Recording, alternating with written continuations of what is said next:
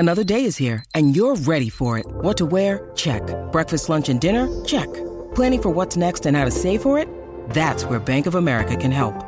For your financial to-dos, Bank of America has experts ready to help get you closer to your goals. Get started at one of our local financial centers or 24/7 in our mobile banking app. Find a location near you at bankofamerica.com/talktous. What would you like the power to do? Mobile banking requires downloading the app and is only available for select devices. Message and data rates may apply. Bank of America N.A., member FDIC. Sorry about the noise. My neighbour's sanding his deck. My motto? Don't work on your deck. Play on it. Life's good with a Trex deck. Low maintenance with a 25-year residential warranty. Trex, the world's #1 decking brand. Scott Sattler joins us right now. Gee. Sats, how are you, mate?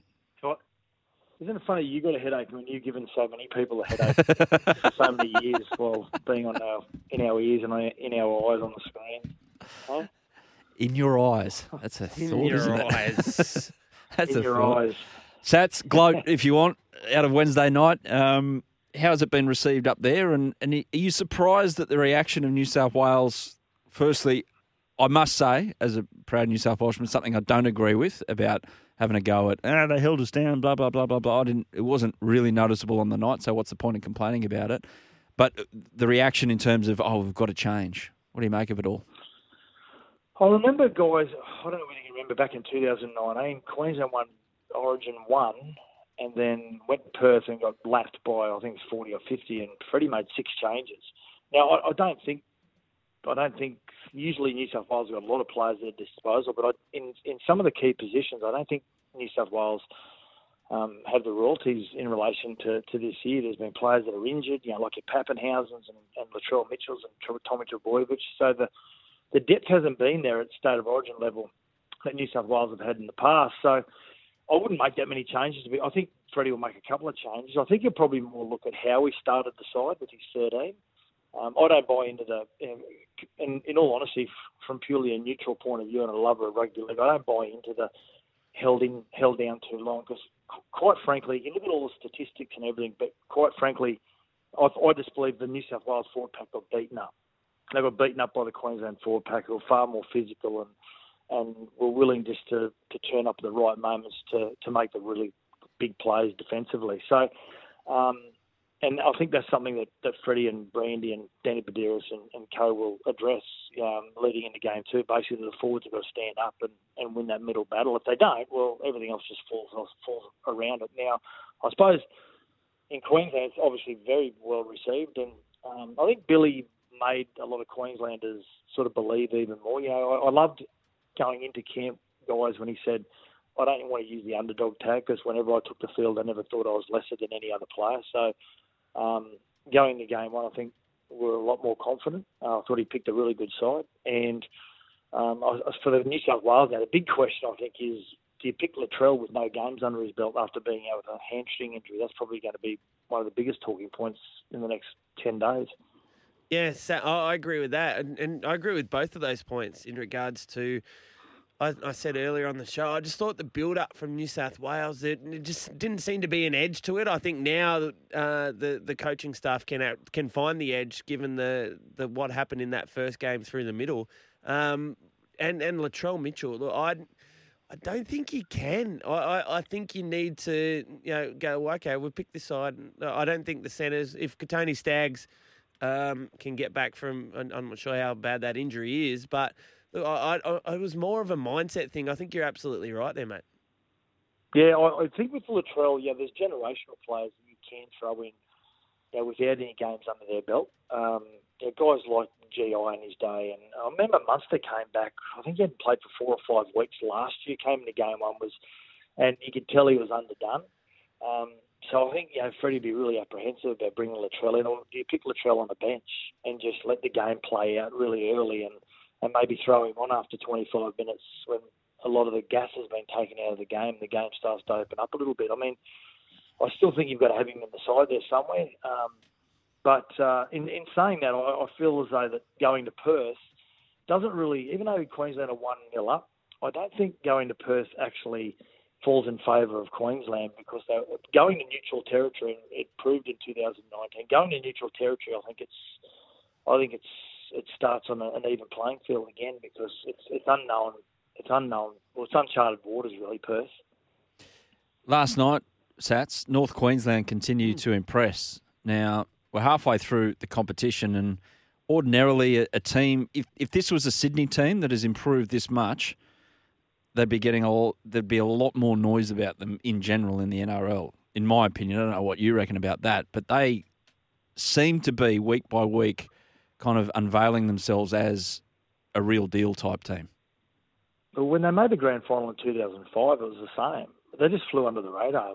That year it was only ever going to be Parramatta and the Dragons playing in the grand final, and all of a sudden it's the West Tigers and the Cowboys. They just flew under the radar, and they're still doing it now. I think a lot of people are expecting, and I've eaten humble pie this year, because I was one of many people that thought they'd finish near the bottom of the table, and that was not based on Todd Payten's coaching, because I know how good of a coach he is. I just thought it was with the youth and the young forwards they had, that hadn't had any NRL experience. I just thought they might spend half the season getting them ready for the NRL. But a testament to his coaching, they've been, I think, the form team of the competition over the last few weeks. And in saying that, you are right. I think if they were in Sydney, they would be being touted as premiership favourites, or up there talking with Melbourne and the Panthers. But everyone expecting them to fall over. I think everyone's just thinking, this is just a flash in the pan, the start of the season. They're not going to be able to continue with it. They've got too many young players. The grind of the NRL is going to get to them towards the end of the season. When you win like they're winning, and sometimes winning pretty ugly sometimes, it means you're in a good position. And also, guys, you've got to look at their forward pack last night.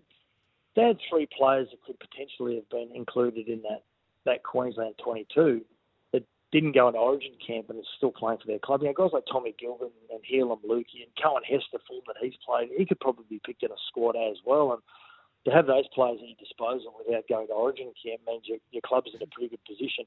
I think they won 5 of their last 6. They lost to the Panthers 22-0, and I thought they learned more out of that game than they probably have out of a lot of their wins. They went through an 8 or 10-minute period where they just whiskered all this pressure from Penrith, and they were able to push them back on time and time again. And finally, they were able to score Penrith. But I think defensively, and they had a few players out, if they get their full complement of players come finals time, I think they go toe-to-toe with Melbourne and Penrith on any given day if both teams are at their full complement, just purely from a defensive perspective for the Cowboys. Sats, we move to the bottom end of Queensland. The Titans. You'll be calling this game at 2:00 on SEN League. AJ Brimson out. That's a big loss. So you're just updating me. Is he out? Is he? So he was put to fullback. He was named the fullback, but there was speculation about whether he was going to be out or not. Yeah, he's got the spicy cough. He's got the spicy cough.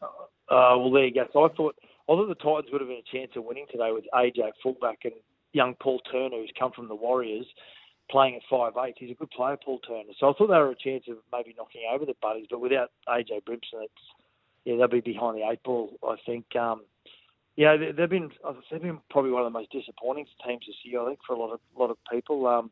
Justin Holbrook's a very good coach. I know that from first hand, talking to players that he's been coached by in the UK and also here in Australia. And he's a tremendous coach. But the decision to let Jamal Fogarty go has really come back to bite them, I think. And they've got Kieran Foran going there next year. I think it's going to be great. I know you're a Manly man, Adam, and I know that Kieran Foran is going to be great for Toby Sexton. Maybe AJ Brimson moves to the centres and allows Jaden Campbell to go to fullback. So it's a real Chad Townsend-like signing for the Gold Coast.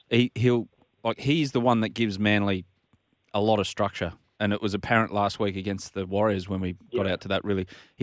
Cherry Evans plays off the cuff a fair bit defensively and with the ball in his hand, but Foran just plays direct, brings in the big guys on the edge so well. So, massive loss for Manly and a really good signing. If his body holds up, don't know what the physical is like for Kieran. Just on Origin as well, like Tino playing this afternoon and all the Origin players this evening as well for Brisbane, Canberra, Roosters and Storm, the ones that do back up. When you were playing Origin Sats and then you had to back up on the weekend, was there a time there that you thought early in the game where you were on the backup, you thought, what am I doing out here? Everything hurts way too quickly. Yeah, it's an interesting question. A lot of people get asked that, but I don't think you can do it so much these days because sports science has taken over the game. It's all about recovery and and how important it is. But I suppose, when you talk to the guys that have played 15, I remember talking to Brent Tate quite a bit about it. And he played 23 Origins and played a really physical style of a game. And Gordy Tallis and those guys, and they used to wear it as a badge of honour.